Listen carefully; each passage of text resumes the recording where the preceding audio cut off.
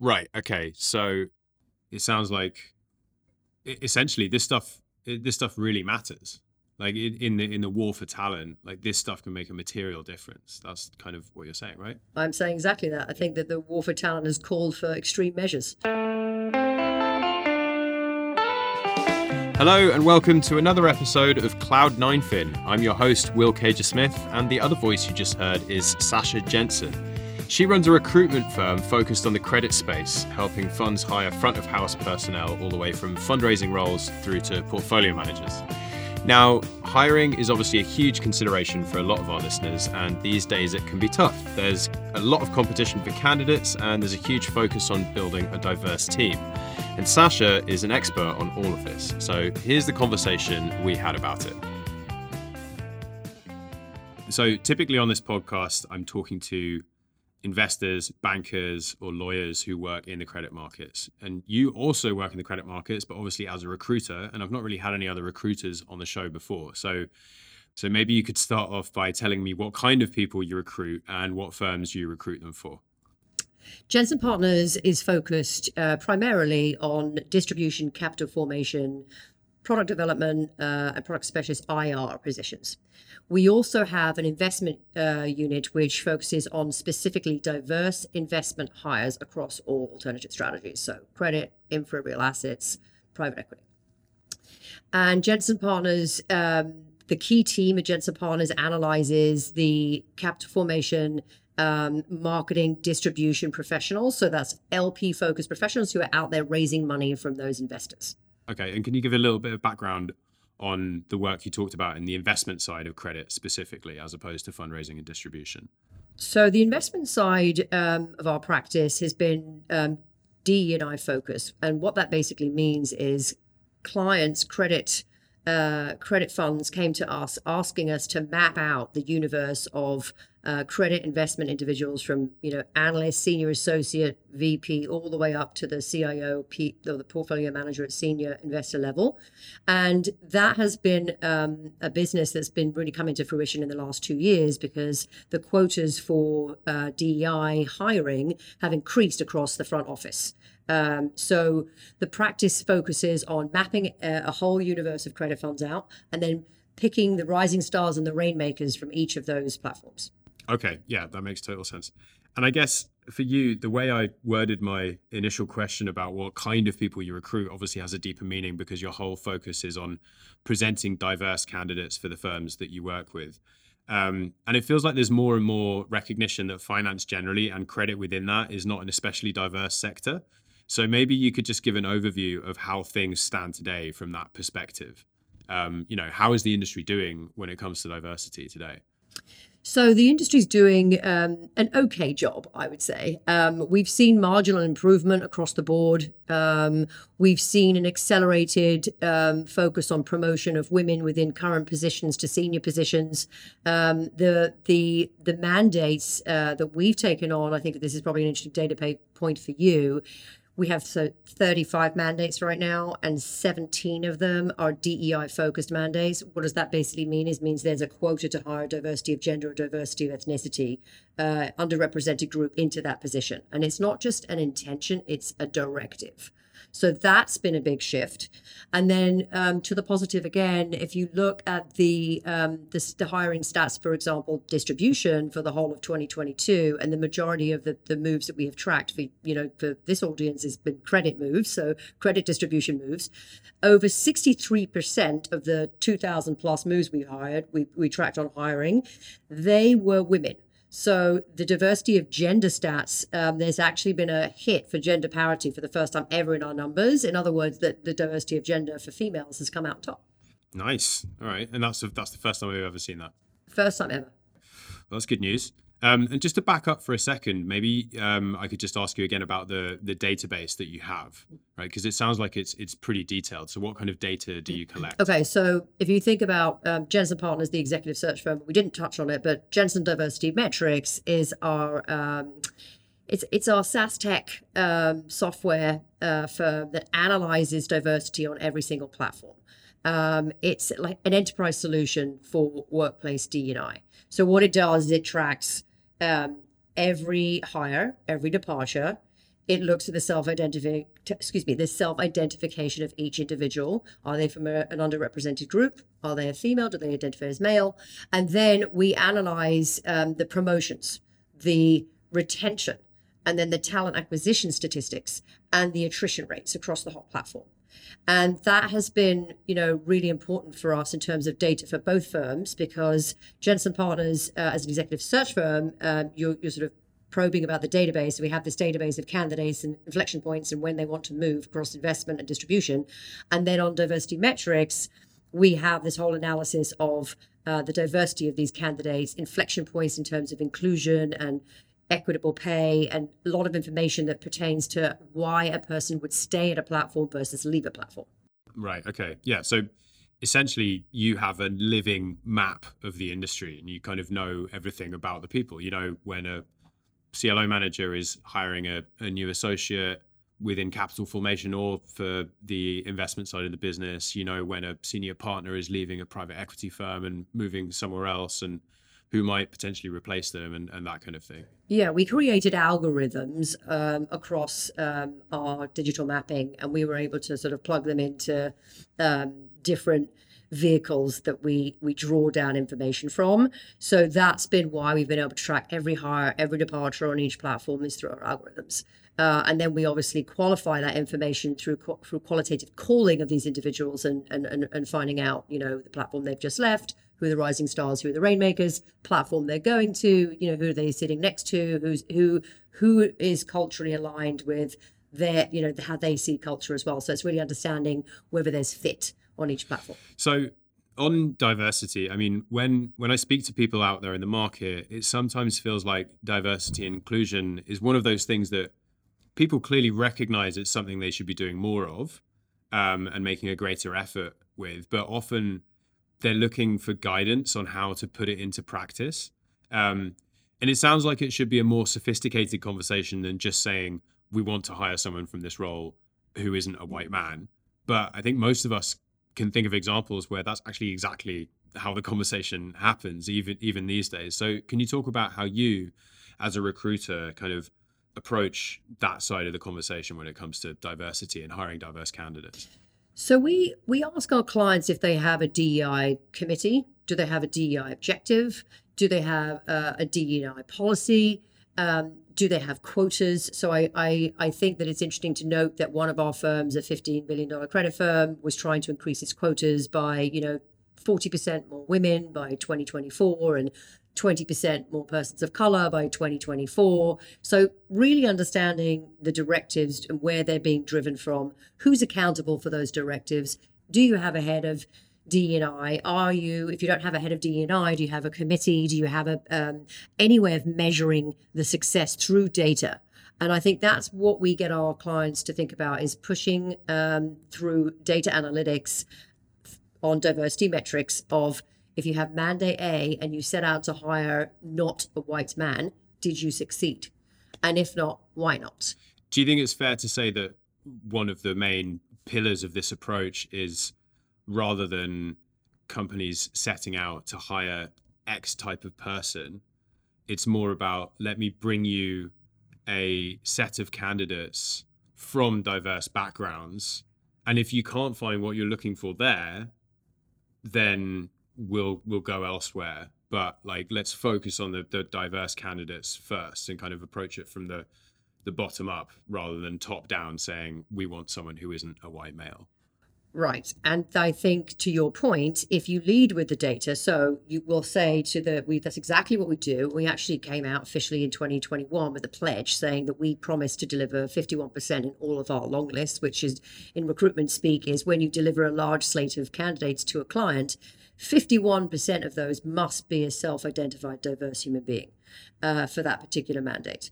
And so if you start with the data, the aperture wide on diversity, then when you get to the shortlist, in recruiter speak, when you get down to the key candidates that you're really thinking about hiring, the chances of that person being diverse is much higher than if you haven't started off with that statistical slate. Yeah. So that's exactly what we do. That's exactly what our commitment is as a firm. And there are areas and instances where you can't get 51% in, for example, credit secondaries. It's a very difficult market to find the right appropriately train talent in from a diverse perspective. And that's something that we're going to see over the next few years shift as we train more and more individuals to sort of meet the spec of whatever the mandate is. So I think it's an exciting time because many more clients come to us with the directive and the intention to definitely hire diverse candidates, and it's our job to keep them and hold them accountable. Okay, so I want to talk about the Great Resignation, which, as you as a recruiter, I'm sure will be very, very familiar with, but many of our listeners will also be quite familiar with. And I'm wondering whether you find that that trend makes it harder to find good candidates these days, and if that is the case, how does that impact your ability to present a diverse set of candidates to the recruiters, the firms that you recruit for? We think that the Great Resignation hasn't really affected overall talent, human capital talent. It's had an impact on the competitive landscape of every single executive search mandate that we work on. As there have been maybe fewer candidates, to your point, fewer diverse candidates in some mandates that are available because either some have taken the Great Resignation route or they've decided to have a career change. Those individuals that are left that are making themselves available to be interviewed by our clients, you have to understand that they've probably got 5 or 6 other clients, also funds, also chasing after them. And so the if you like, the landscape just got smaller. And then the comp and the ability to bring them across the line gets tighter and becomes more tricky overall as a search process. But I don't think that overall that the Great Resignation has cost us a big dearth of talent in today's statistics. We might see some of that lag in 2023, but as it stands today, I would say that the industry has just become extremely competitive. So it's just even more of a kind of a job seekers market than it was before. We say it's a candidate market, not a client market. Moving on from that, what about pay? I mean, inflation is extremely high, as I'm sure all of us know. Have you seen that play out in the amount of compensation that firms are offering within the credit space? I mean, you already mentioned that the Great Resignation is kind of increasing comp. Like, what about on the inflation side of things? And is there still a big gender pay gap when it comes to diversity? The competition for comp is definitely ballooned in the last 8 months. So at the end of 2021, we saw comp, go from 20% bump to 30 to even 40%. Senior associates, VPs, all getting paid, nearly up to 50% more than they were being paid before. Much to the chagrin of many line managers who were trying to keep their current teams happy. I think that the competitive landscape has a lot to do with that. I think that the seeking for DEI talent has become, real fist fight, because there, as we've been discussing, the numbers are the numbers, right? So we need to train more diverse candidates and potential employees up to hit the exact spec of each mandate. And because of the fact that there's a lag in that data as well, what you're seeing is that 7 firms all offering one candidate will either, interestingly enough, go probably to the firm that has the most sophisticated D&I policy versus the firm that has the highest bid. So we've seen that a number of times in 2020, end of 2021 and 2022. The other data point, which might be interesting for you, is that we are asked by all of our candidates now to know the policies, the DEI policies of all of our funds. Right. Okay. So it sounds like essentially this stuff really matters. Like in the war for talent, like this stuff can make a material difference. That's kind of what you're saying, right? I'm saying exactly that. I think that the war for talent has called for extreme measures. And I think I was talking with other recruiters recently, and we were all discussing the run on the bank for talent, because there just hasn't been enough talent to go around. And those that are available, they're not as obvious to close as you would think. It's not about the biggest fee or the biggest comp package. It's about way more sort of taking a step back of who this firm is culturally, where will I be in 10 years' time? I don't want to leave this firm. I want to stay at this firm. Longevity is key. So there's a kind of quality over quantity vibe here. Yes, that's what we've been seeing. And, culture has become, a really important part of decision-making process. Would I join a firm if it doesn't have the right DE&I policies and procedures laid out? Are there mentorship programs? What are their benefits like? Do they have a DE&I committee? Is DEI on the top of mind? A couple of very large private equity firms have created very specific mentorship programs, such as one has an accelerated female program. So you have to apply to get on it. It's quite competitive, but then they put you on a fast track within the firm, and they'll say to you, well, if you get into this program and you pass all the different levels, then you'll be accelerated to MD in a much shorter space of time than you would have been if you weren't on the program. But I think thoughtful programs and mentorship programs like that can be really additive to anyone being lured from firm A to firm B. Right. Yeah. The kind of intersection between culture and compensation here, I think, is really interesting. And speaking of that, we've recently seen some of the big investment banks deciding to pay junior staff a lot more, and that kind of makes me think of how for the late 2010s, it sort of felt like the prevailing trend was for bankers to move overwhelmingly from banks to the buy side, whether it was to hedge funds or private equity firms or direct lenders. So I'm curious, is that still the trend that you're seeing today? I mean, I think the banks were mitigating, through their own issues of great resignation to the buy side, right, which we've seen, on and off over the years. I still think it's a trend that exists. Do I see it in the vast amount of numbers that we saw it in the past? No, but I think partly because of the pandemic, hybrid working conditions, pay bumps across, the junior staff. I think that's where you're seeing a slight reduction in those numbers across the board. So I'm curious, if we do go into a recession, do you think that could lead to some of the progress that you're saying has been made on the kind of cultural side of things at some of these institutions, could end up kind of being rolled back a little bit as these firms retrench? I think if you're asking that will a recession bring around a change in perspective internally, I think the answer is no. But I think that the ways in which one holds oneself accountable for that is having a head of DE&I and having a committee that meets regularly and making sure that we're all on point internally.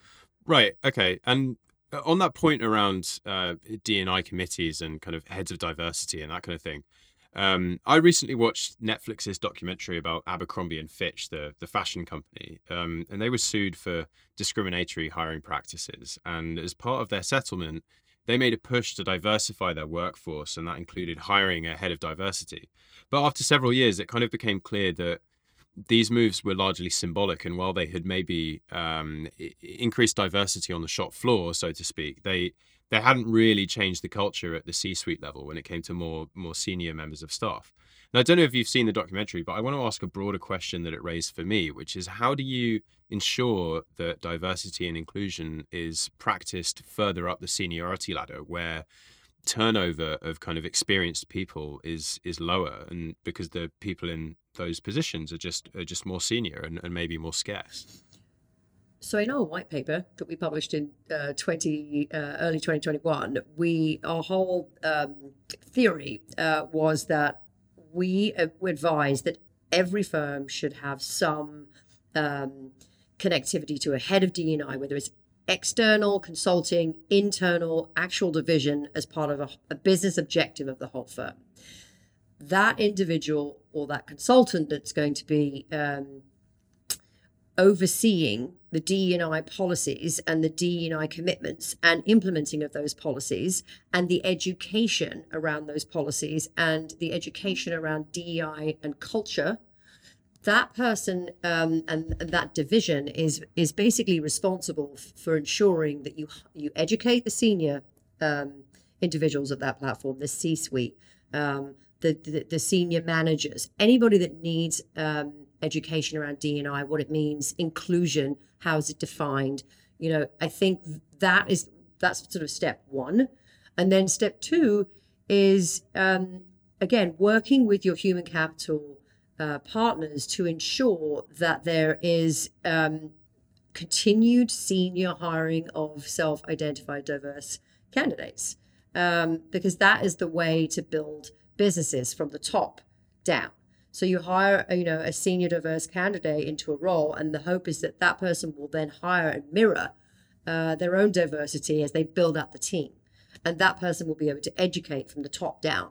And I think that sort of following through on that policy, and then with the sort of mirroring of the oversee of the head of D&I for that specific fund, I think that's what really makes it work. So you have action, and then the analysis of whether that action has actually taken place and whether these policies have been implemented in the right way, and if those policies are being received and they are successful by they're deemed successful by the employees. It's constant measurement and understanding and feedback and communication. Right. And having somebody objective responsible for that. So you're not going to HR, which can be tricky sometimes because you feel like you're tattletaling or, you don't want to cause a fuss, but you have this whole objective individual unit or human that is running this policy and procedure within the firm. And we found that to be successful. Okay, cool. So that brings me on to the broader topic of ESG, which is having a bit of a reckoning at the moment. I mean, we've seen for quite a while some accusations of greenwashing and people within the industry and also politicians decrying the movement for being the ESG movement, that is, for being unproductive or overly moralistic. We've seen anti-ESG investment funds argue that ESG is making your gas more expensive and it's making companies less productive and less competitive, and it's just fighting against shareholder value. I think most people would agree that diversity and inclusion is extremely important and fits pretty squarely within the S of ESG. So my question is one that a lot of people seem to be kind of wrestling with at the moment, which is, do you think it makes sense for E, S, and G considerations to be grouped together in the way that the ESG movement has done? Do you think that the breadth of the ESG movement kind of weakens your mission in any way when it comes to the social side of things? I think that the problem with separating the E and the S and the G and trying to tackle them each individually is that with the ESG mandate, you are forcing attention on one or all three of these things at the same time. And that nobody can kind of, that there is data and strict analysis on your E and your G. And I think people are working on the data and the strict analysis for the S in terms of the metrics that we've been discussing, the Jensen Diversity Metrics tracks, which is attrition, retention, advancement. And I think that the problem with splitting them up would be that you would be chasing after the E and you'd be chasing after stats for the S and the G separately. And I think that while it's bolted together, it's not clear cut. There are problems with it, but it at least focuses the attention of you have an ESG analytical mandate in terms of there's quotas that one has to reach. And I know that there's been issues with greenwashing and there's been issues of people kind of slipping past the quotas and finding ways to dodge the metrics. But I think that if we start to split it up now, we'll have to recreate the wheel. All right. Well, this is a topic that we could probably talk for days about, I'm sure. But we should wrap it up there. So I just want to say thank you so much for coming in, Sasha. It's been a pleasure chatting. It's been great to have this conversation. All right, well, that's all we've got time for this week, but thank you so much for tuning into Cloud9Fin, and if you enjoyed this episode, please don't forget to like and share the podcast with anyone you think might find it valuable. As always, make sure to check in next week with my colleague Kat Hidalgo over in London for the latest European market news. I'll be back in a couple of weeks, so until then, take care.